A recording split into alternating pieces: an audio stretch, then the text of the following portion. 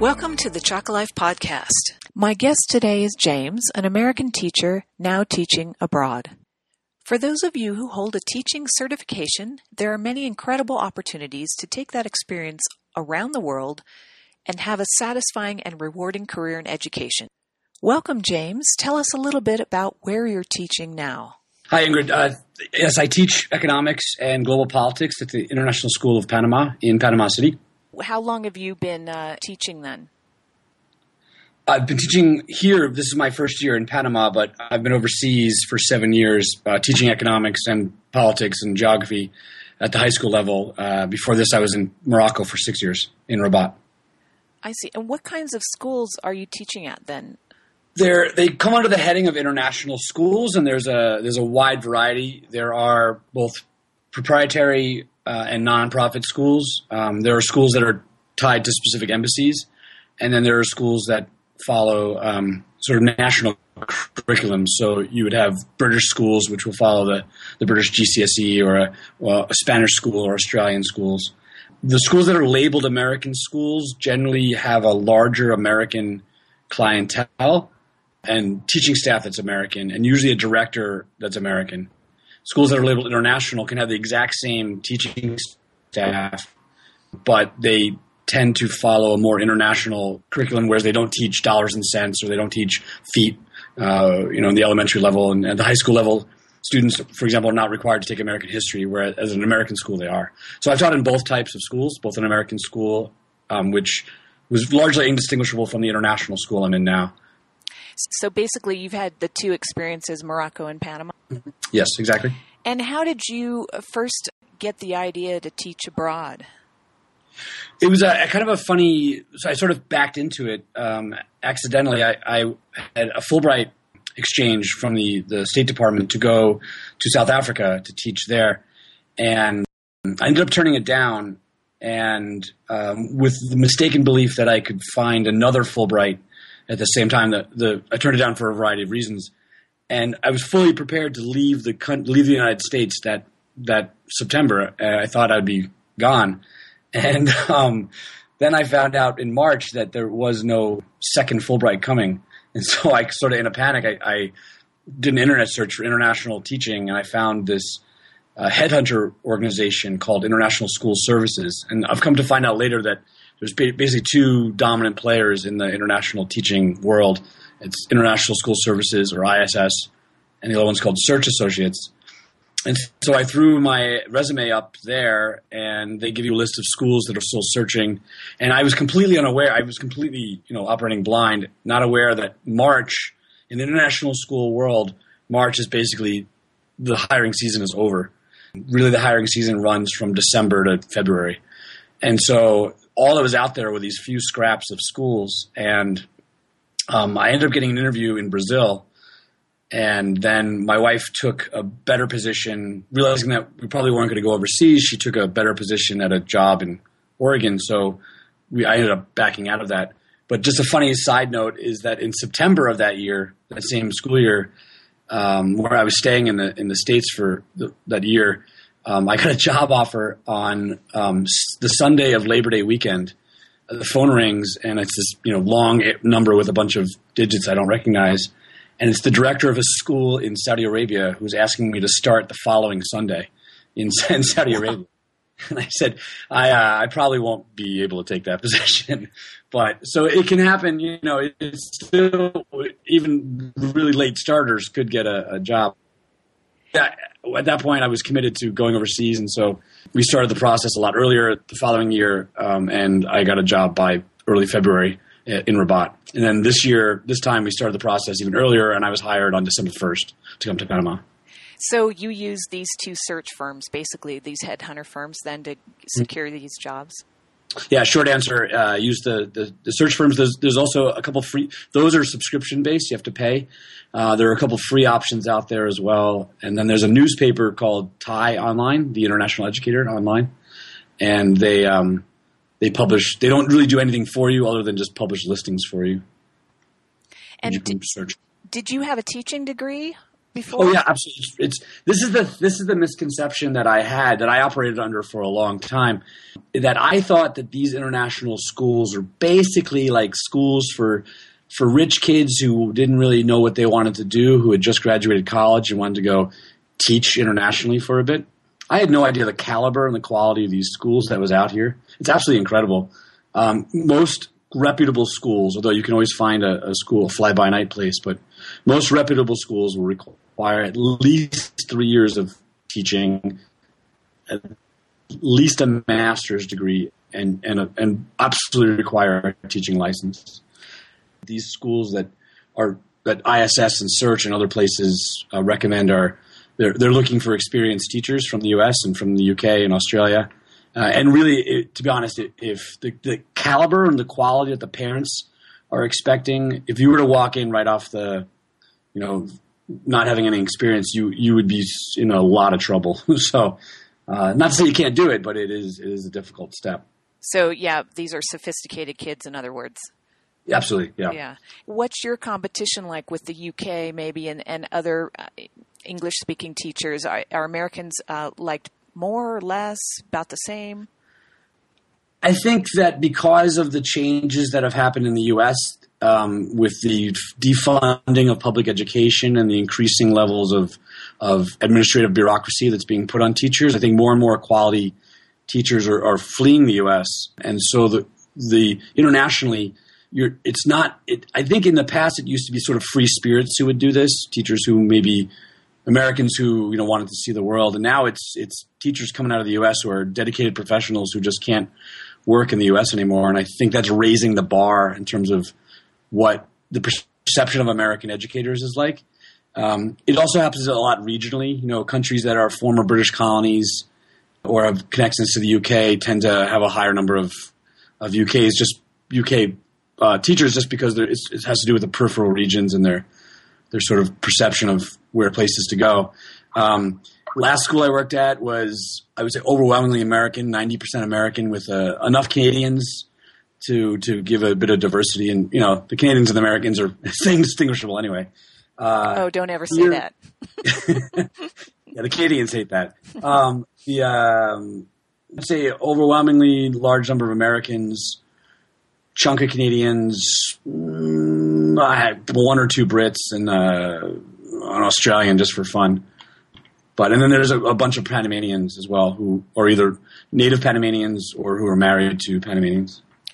And has it been because you didn't know Arabic, or did you know French even before you went to Morocco?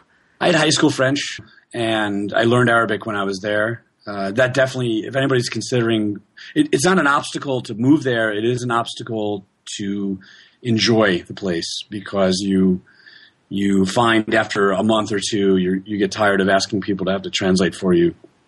And, it just increases your sense of independence. And so I picked up Moroccan Arabic while living in Morocco. And I had enough Spanish before I came to Panama that I could then build on that base over the 6 months after I got hired, that now I feel like I'm pretty comfortable in speaking in Spanish here. Although Panamanians don't open their mouths when they talk, so it makes it difficult to understand them. But so just curious, it sounds like you are competing with high caliber teachers. So does that equate to better pay at these schools, or comparable to the U.S., less, more? It's more. We always calculate pay based on cost of living rather than the actual dollar amount. So while I may get paid $65,000, $70,000 to live to teach it at the American Overseas School of Rome, you also have to factor that you're living in Rome. So in here, where I may get paid half that, the cost of living in Panama is significantly lower. So every school publishes an index where they talk about savings rate, and generally my wife and I are able to save almost a full salary between the two of us, and that's the value we use. The schools are definitely, because it's a free market for teachers, and all the information is available to all the teachers. They can really price schools and see, like, okay, I don't want to go here because I can't afford it. And generally, there's three factors. There's the cost of living factor, there's the quality of life factor, and then there's the quality of the institution. And so you can find a really school that doesn't pay a lot, but you get to live on the beach, or you get to live in a nice city, or you can find a school that pays a lot, but like this, for example, International School of Bangkok, relative to the cost of living, you make a lot of money, but you work Saturdays, you work 6 days a week. The expectations are extremely high, and so it's sort of a mix of those three: quality of life, cost of living, and quality of the institution. Well, that brings me to my next question about benefits and sort of your time off. How, do you get to enjoy the lifestyle that you've gone over there to explore? I think parents and administration are well aware that the teachers who have come because they're not just interested in working; they're interested in living as well. And so we get a lot of opportunities to experience the culture through the school. Basically, the school organizing, taking students on excursions.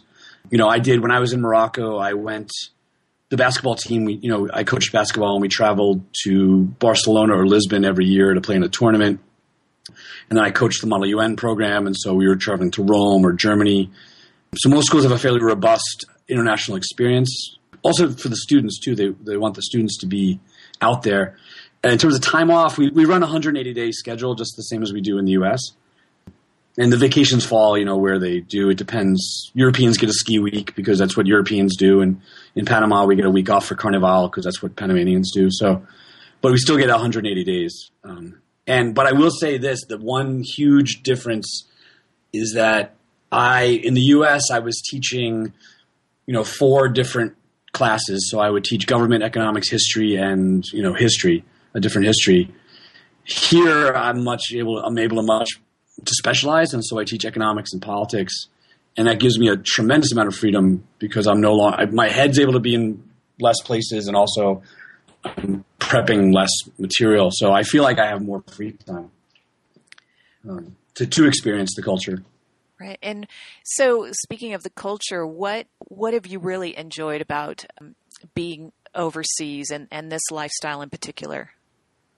I love language. And so for me, I love learning new languages and then putting them into practice. It's not an academic exercise for me. It's a much more hands-on.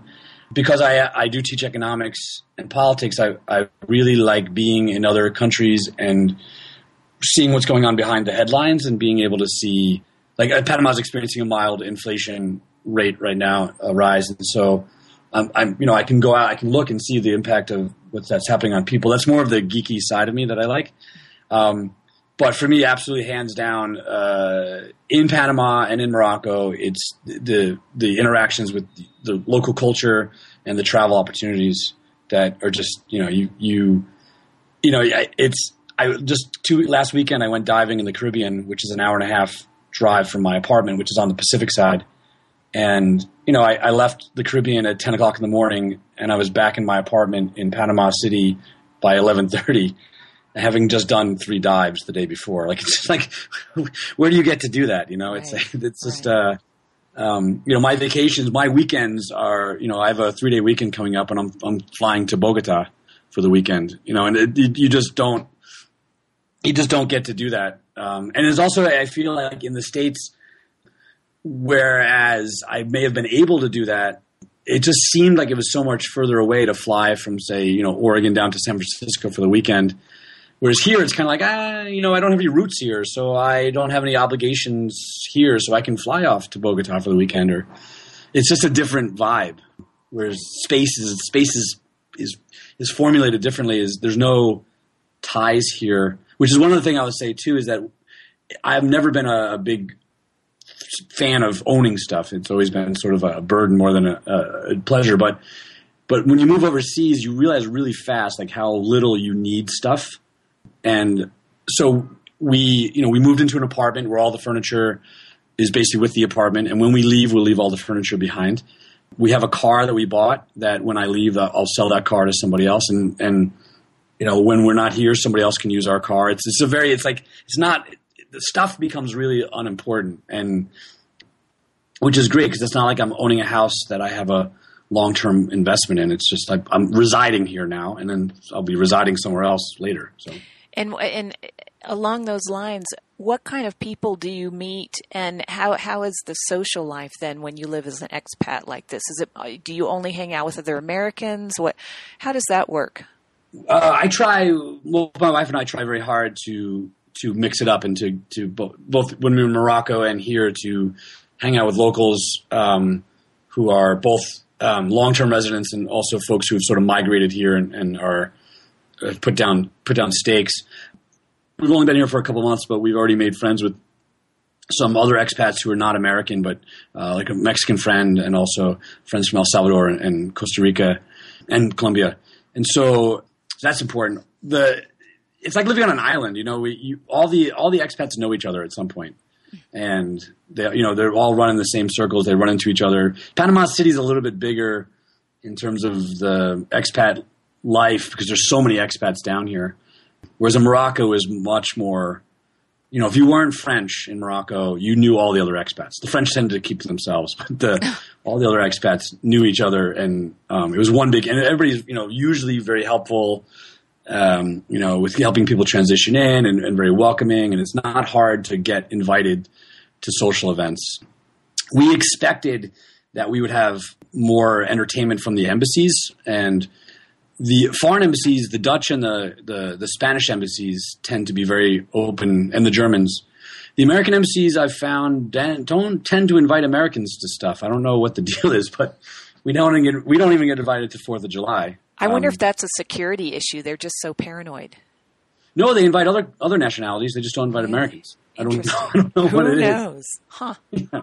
So we thought we'd be going to like embassy parties and wearing tuxedos and ball gowns, and we don't go to those. So. Well, and how do you hook in with people? Is there sort of like what kind of online expat community, or is it just through the school? How do you usually hook up with other expats then? I think for us, we have the advantage that we have a tie. We have the school, which ties us in automatically. And so when we had open house and I met a bunch of parents, and several parents said, "Hey, let's go out, sit down, talk, go out for a beer. We can talk about life here in Panama." So for us, that's easy. If somebody else was moving overseas and didn't have a basis of a school, there is tons of Facebook groups and there's international sporting. What am I trying to say? Sport leagues, soccer or baseball, or there's a flag football league down here, and so those are always easy tie-ins to get people to meet others. And then if you are, if you're single, then there's all the online dating scenes and everything else that happens, which I don't experiment with because I'm married, but there are those options are available. And then really it's just people in your building or your neighbors. It's kind of it's interesting though with the neighbors though, because in the States you choose your neighborhood based a lot of times on your income and also your personal tastes. This neighborhood is known for this and this is known for that. Whereas in the international world, you kind of just land somewhere and then you decide if you like it or not. And so your neighbors may or may not be similar to you. Right. So what would you say are the biggest challenges of the lifestyle? I think the feeling of impermanence is probably the biggest challenge. I know I'm going to be here for a couple of years and then I'm going to leave. And, it's kind of like, well, how many times am I willing to do this before I just get tired of integrating? That's kind of right now I'm not exhausted by it at all, but I can see that maybe 15 years from now I might move to, I don't know, Malaysia and say, you know what, I'm not going to learn Malay. I'm just going to learn, I'm going to stick with English. And I'm going to stick with Americans and, forget this. And that's a fear of mine that I don't want that to happen. So that's one of the obstacles is just, I guess you could get really tired of change, but then you can always go back to the States, I guess, if that happens. The other sort of obstacle or problem is that you miss home. But not for different reasons. Some people can get tied up in creature comforts and like they miss Nestle Quick, for example, or they miss yellow mustard. But you after I've been overseas for 7 years now, I've got nieces and nephews who I met once. Which was this summer. You sort of you're kind of outside the loop, and what's interesting is that while a lot of your friends and family will express interest in that's great that you live overseas and that's so exciting. Really, they don't want to hear all the stories. Like their lives are very important to them, and yours seems like vacation. And so it gets it's really difficult to say how many awesome experiences you really have to like limit yourself. I find myself censoring myself with friends and family about how amazing my life actually is because it is really incredible. And so right, because you're constantly having new experiences, and that's not something you encounter as much if you live in the same place for all your life or if you live in the States. So what would you say to someone who wants to teach abroad? Like, what are your few bits of advice that you would give them for following the path that you've done?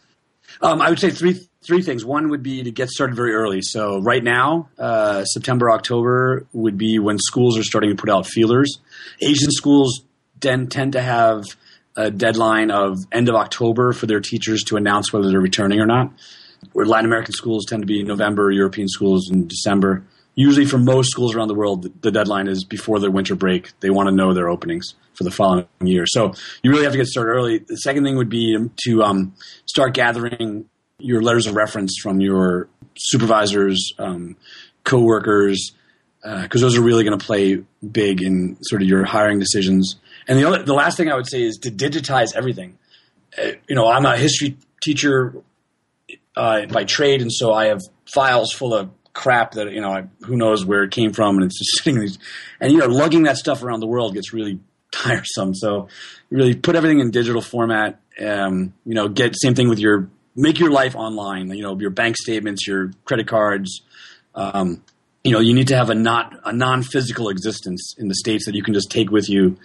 So Facebook for contacts, things like that. You really want to be going as digital as possible to make yourself as flexible as possible and as mobile as possible. And then the fourth thing would be not to limit yourself to a region. There's a lot of really interesting schools out there in places you would have never thought of. We almost considered moving to Tashkent, Uzbekistan this year, just because the school was so incredible. But I have a real problem with cold weather, so we decided not to. But I would have had I not have been, I would have considered Tashkent. So you put these places pop up on your radar that 2 days ago I never thought of it. The director approached us, started negotiations with us, and all of a sudden I found myself thinking about Tashkent, Uzbekistan, and thinking about it positively. So, right. There are those options to keep open mind as to where you could end up. Has it been easy for your wife? Has it been easy for you to both find something where you needed to go? And do the schools help you with that? Yeah, we're more attractive than most other, for some reason, married couples. When you rank the overseas candidates, the married couples come in first, then single teachers, or then married teachers with spouses that are not teachers. And because I guess we're considered to be more stable, though they also get 2 for the price of 1 because they'll pay for my airline tickets, and then if my wife was not a teacher, they would pay for her ticket as well, and then have to hire another teacher.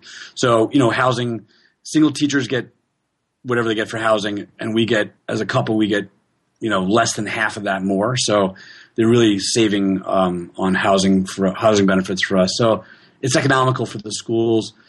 I think if you're considering this as a teaching couple, obviously there's all the things that go into it. If your spouse is a science or a math or a special ed, then they are the more attractive of the two of you, and you may end up getting hired as an add-on. So your ego has to be okay with that.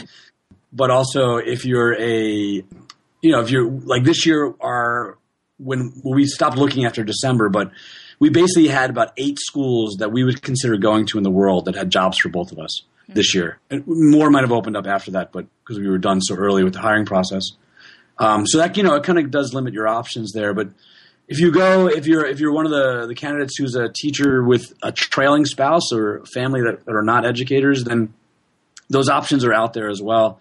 And there's a lot of opportunities for your spouse to plug into the school community or to the local network, working as a teacher aide or working in the office. Or we had a teacher here who came in, her fiance was, trailing spouse, had no interest in working. He was going to take the 2 years off, and I don't know what he was going to do. And the school said, hey, we need another guy in the PE department, and he's a really fit guy. And so he's teaching yoga and working with middle school kids on fitness. And so, that's kind of stuff can happen as well. A lot of the teacher aide position are reserved for spouses. And so that spouses good schools will integrate non-teaching spouses into the community in order to retain the teachers they want.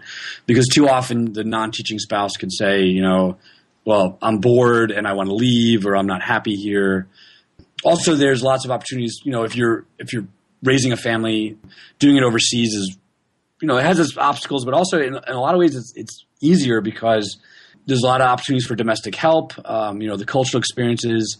And so, one of the two spouses also could be staying home without the same financial burden there would be to do that in the States.